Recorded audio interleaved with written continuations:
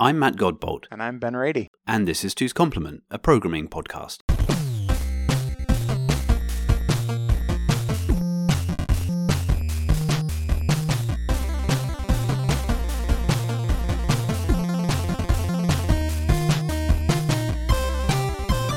Hey listener, you're expecting me to say, hey Ben then, I'm sure. This episode is a bit unusual because we didn't get the audio settings right at all. So unfortunately Ben's microphone was recording from his room mic, and so you can hear all the noise in the background, and I've done my best to edit out all of the worst of the noises, but there's still some there and it's very echoey. And on my side, my wife and kids came in halfway towards the end, and again I've edited it as best as I can, but there's a lot of noise. So hopefully you'll forgive us this one-off terrible audio quality episode, but if not, then maybe just skip to the next one. It's still an interesting conversation, I think, so I hope you enjoy it. Hey Ben. Hey Matt. How are you doing today? I'm doing all right. I'm a bit croaky, as you can hear. I'm at the tail end of one of the many colds, which thankfully was not COVID. But in a family where folks have just gone back to school, there's this zoo of microorganisms that get reintroduced to you after a summer break, and one of those was the common cold, and left me without a voice, which is like the second worst thing ever. If you could stop me from typing, that would be the end of my life, I think, right there. That would be can't talk, can't type.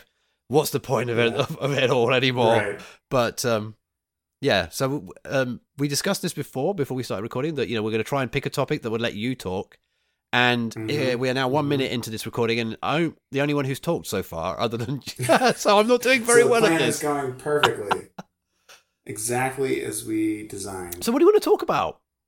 I thought we could talk a little bit about the differences between and the implications of iterative and incremental development. Okay. Now, see, those sound very similar to me. They both start with an I, which, as we all know, all synonyms start with the same letter, so they are immediately the same word. But they feel like they should be the same. Yes. So can you define them for me? Imagine I didn't know what they were already. It's easy to do because it's true. Yes. And in fairness, I think pretty much everybody that uses these terms and thinks about these concepts will mix them up from time to time. They are very related, but they are not the same thing. And it is sometimes very helpful to be like, no, we're not going to do this incrementally. We're going to do this iteratively. And if you haven't had a discussion about what those words mean, then it sounds like, no, we're not going to do this. We're going to do this. Right. And it's like, okay, well, what did you just There's even a subtle say distinction in those two words, but they are lost upon me. So tell me. Right. So the best analogy that I've heard for this is like, imagine you want to paint a painting, and you want to paint, you have some sort of vague vision for the painting that you want to paint, but you want to paint a painting. So the incremental way to do it would be to paint exactly the painting that you want, one small piece at a time. So if it's a portrait, maybe you'd paint the face, and then you'd paint the hair, and then you'd paint the body, and then you'd paint the background, right? The iterative way to do that would be maybe to start with a drawing, and then you do like a drawing with some color, right? You throw out the drawing and you use the drawing with some color, or maybe you do what a lot of famous artists do, and you actually paint over top of your drawing, right? But you do a drawing, and then you add some color, and then you add more stuff on top of that, and then you sort of refine the lines and make it more clear, or maybe even if you're an impressionist, maybe you intentionally make it more blurry, or whatever it is that you're trying to do to achieve the outcome of your painting, right? Right, okay. And that is the difference. That is, I think, a good example of the difference between an iterative approach where you're sort of doing the same thing over and over again and making it better every time. Right. Versus an incremental approach where you're building big things by building lots of little small things. Got it. That makes perfect sense. And it maps, now you've said it, I know we discussed this literally for 10 seconds before we started recording. That really strikes a chord with exactly what I'm trying to do in my day job right now, which is like I am definitely going for an iterative approach over an incremental, because I really, really, really want to see the sketch of the whole system at some very vague sense before I commit to saying this is the right way to do it, and then go back over and like color in between the lines and maybe replace little parts of it, as opposed to saying, here's my 6-month plan, and week 2 of month 2 we'll be doing this. This is like the next incremental chunk of the work, and I can't predict that right now. But what I can do is do everything in 6 days, and then try doing it in everything over 6 weeks, and then maybe 6 months. That kind of feel. Yeah, and it's tricky, and I think it makes it even more confusing when people talk about this, because quite often people work doing kind of both of these things at the same time, where they will do an iterative approach where they will sketch out sort of little the sort of steel thread or the skeleton, right, where you trace a bullet. you have like all the you sort of like all the little pieces, and then like we'll sometimes iterate on each of those pieces individually. And then also we'll sometimes work through them incrementally, right? So you'll like build out your skeleton, and then once you have the skeleton, you'll be like, okay, now we're actually going to go through and incrementally improve each part of the skeleton until it is up to the standard that we want, or maybe sufficient to deploy or sufficient for some particular use case. And then you come back and you then refine those things iteratively again. And so the whole iterative and incremental phrase just kind of gets lumped together because people tend to do both of those things. But it is sometimes like very important to make a very clear distinction about are we doing this incrementally or are we doing it iteratively, right? So like in general, in my mind, if you're not really sure what the problem is in the first place, you want to do it iteratively, right? Like you want to make sure that you actually understand, like, am I trying to make a portrait of a woman or am I trying to draw, a cartoon, right? Like I don't actually even know yet, right? Like I'm not sure. Whereas certainly if you're going to try to subdivide the work, one way to do that is to think about the sort of incremental steps that you can take. And can they even be subdivided? So there are certain situations in which they can't. Like one increment depends on the next. Right, yep. Right? So you can't actually subdivide the work. But sometimes there are ways where you can break things down into steps, and you can actually do some of those steps ahead of time. This is maybe like a little bit like a branch predictor in a way, where it's sort of like, we're going to have to do all these things in order, but we probably are going to have to do that one. So we're going to lead the target a little bit. And we're going to start doing that first, even though, technically... Or because I have resources that my team is four strong. And although we don't have a totally clear idea about what the project as a whole is going to look like, I'm 80% sure we need something which looks a bit like X. So we might as well start doing X now. And maybe that sounds more like a hybrid approach then, when you've broken into pieces that you can... I guess this is what you were saying earlier. You have like the iterative and incremental. You can sort of like iterate on each individual component, having like decided to do them. Sorry, I've confused myself. Yeah. And you can do that serially, or you can do it in parallel. You can iterate on each increment one at a time through all the increments. You can try to break up the work across multiple increments and hope that they all tie together. And sometimes you can get that right. You can iterate on all of the increments, taking a pass over all of them one at a time, which is basically just iterative development. Right. You're just doing a whole pass over the whole thing in each time.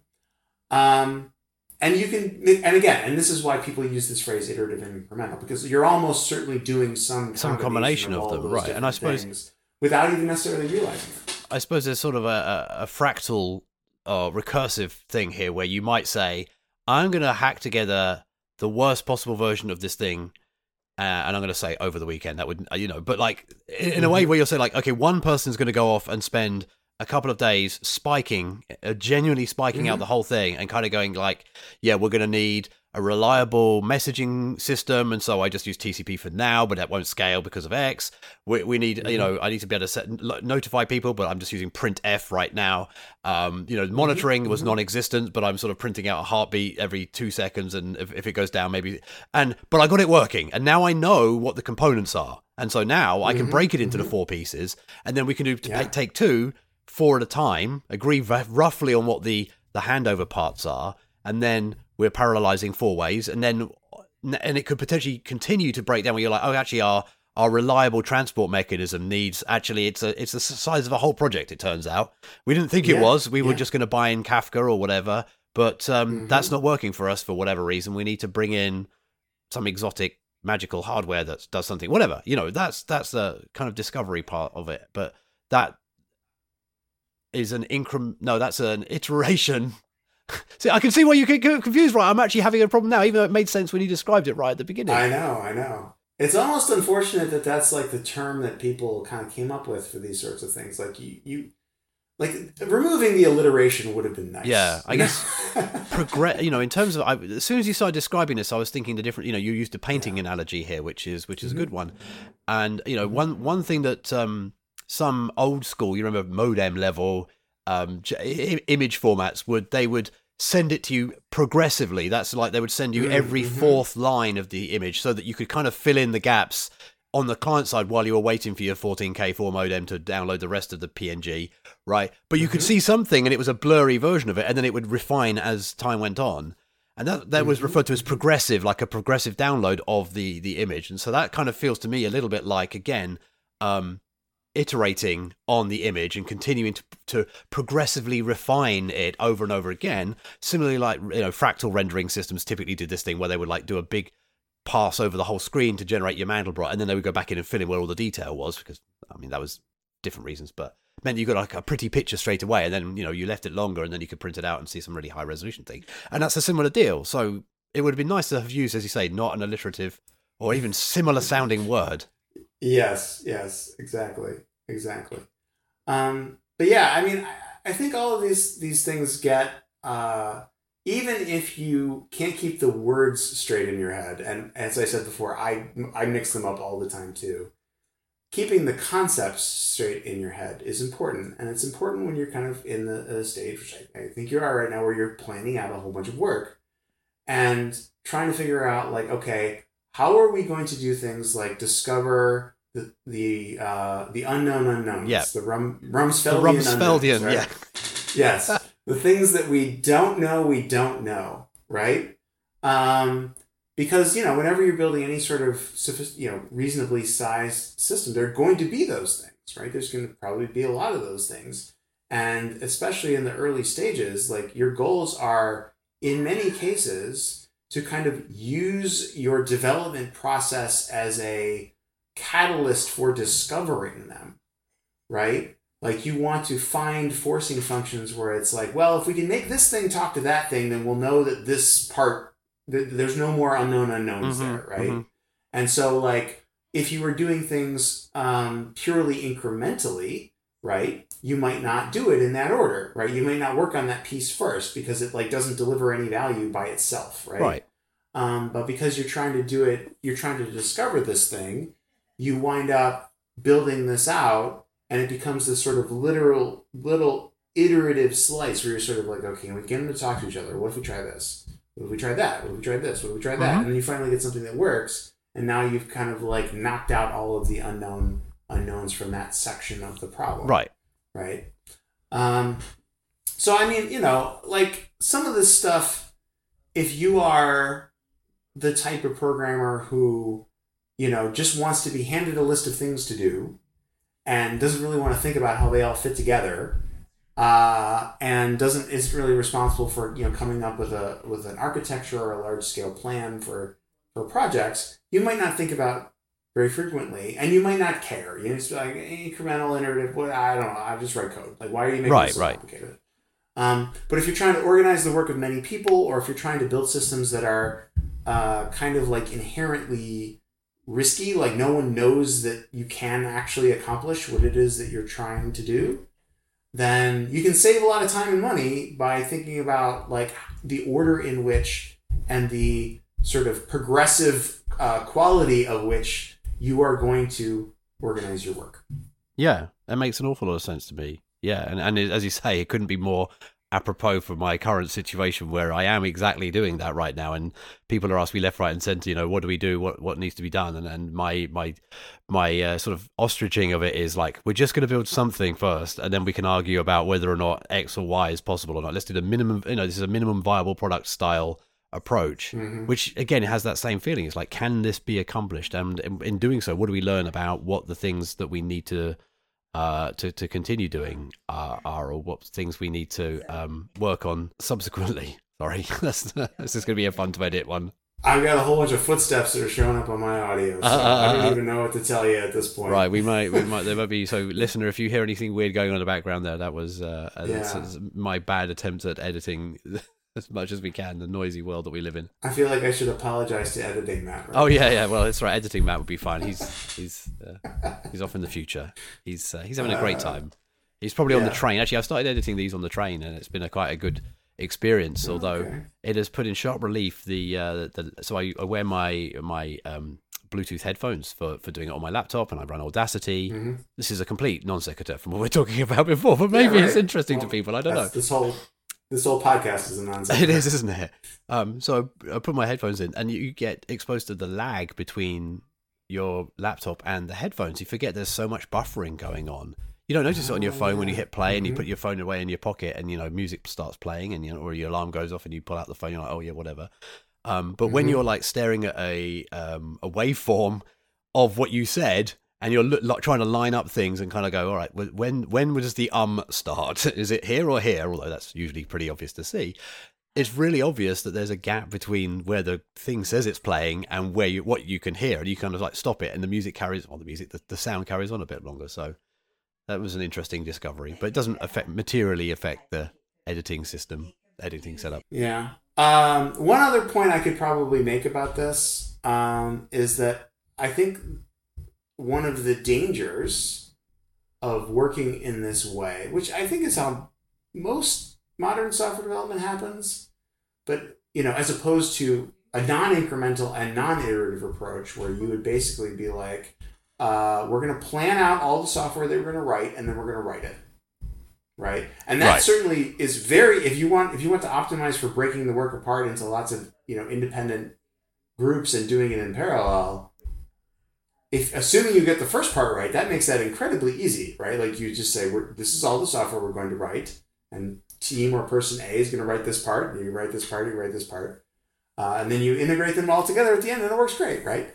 Never been a problem. But yes, exactly. So assuming that you're not building software in 1983, and you're not doing that, then one of the traps that you can fall into is thinking of, and I think this is more a problem with iterative development than it is incremental development, and I'm going to tax the brains of our listeners to recall what those things mean again very, very briefly here. But I think this is more of a problem with iterative development, where you can fall into a trap of basically just writing terrible code, right? Because you're just like, oh, well, this is just the first iteration, and we're going to come back and we're going to clean this up. And one of the things that I have learned working iteratively on many different projects, many different times, is that you will be very well served by operating under the assumption that this will be the last iteration you will ever get to do. Wow. Right. So whatever capabilities and whatever quality and whatever level of sophistication you decide that you want to achieve in this iteration, you should figure out what that is and you should stick to it. And you should not fool yourself into thinking that, oh, we'll fix this later. Right? So if you build the capabilities into the software that are sufficient to meet some need, your expectation should be that it will immediately be used to fulfill that need.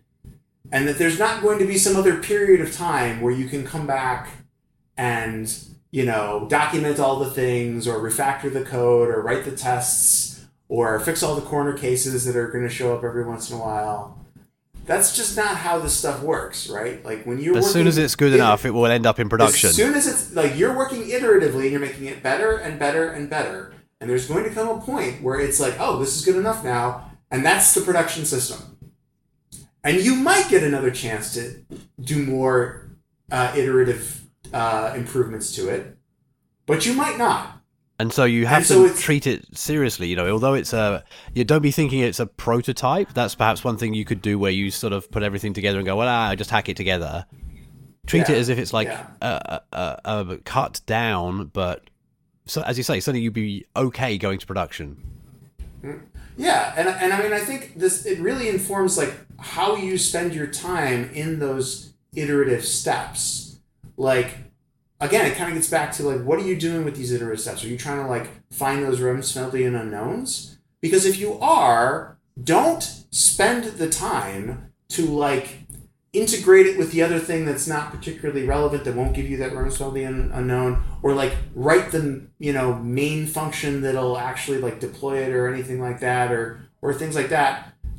Because two reasons. One is that's not what you're trying to figure out right now, and two is if you make it too production-y, it might actually accidentally go into production. So spend your time on the things that you're actually trying to prove out, and make sure, I mean, there's sort of a gray area-ish way to say this, where you sort of like, don't make it too good, I guess is sort of almost how I would say it. Be careful how good you make it. Be careful you don't make it too good too quickly in the wrong dimensions accidentally, right, is kind of how I would say that, right? Like, be very intentional about what your iterations are and what it is that you're trying to figure out, and don't spend your time on things.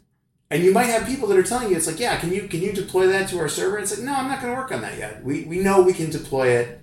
That's not what we're going to do. Now, I generally am a person who says deploy first, and that's a process that I like to follow. But you got to think about the environment that you're in, and sort of like what you're actually trying to achieve with these iterations. No, exactly. So right. You kind of have to go into this, or at least my philosophy at this point is you have to go into this with this idea that when you finish with one of those iterative steps, that might be the last.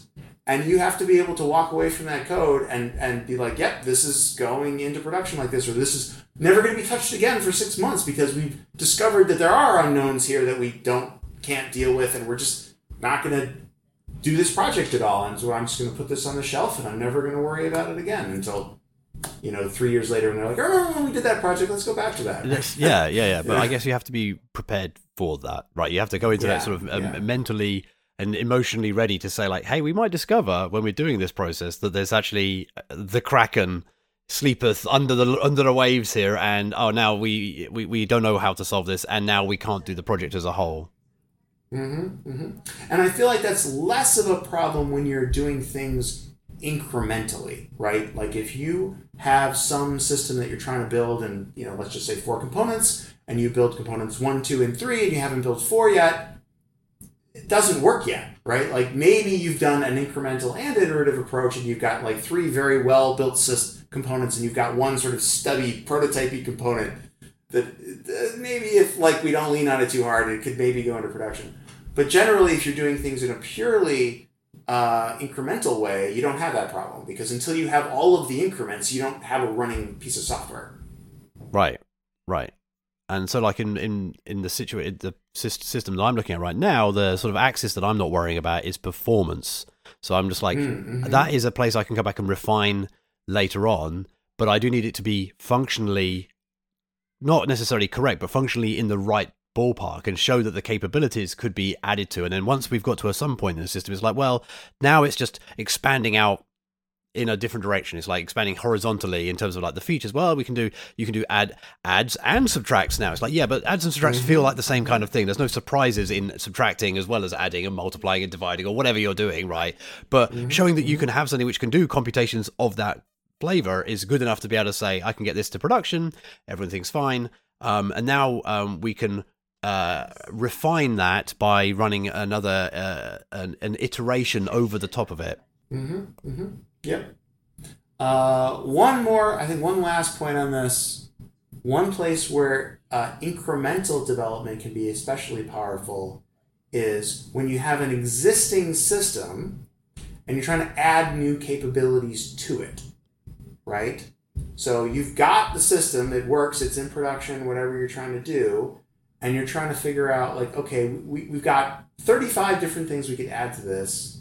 What should we do next? Well, what you probably don't want to do is an iterative pass across all 35 things, right? What you probably want to do is pick one thing and build that one thing incrementally and add that to the system and get that into production.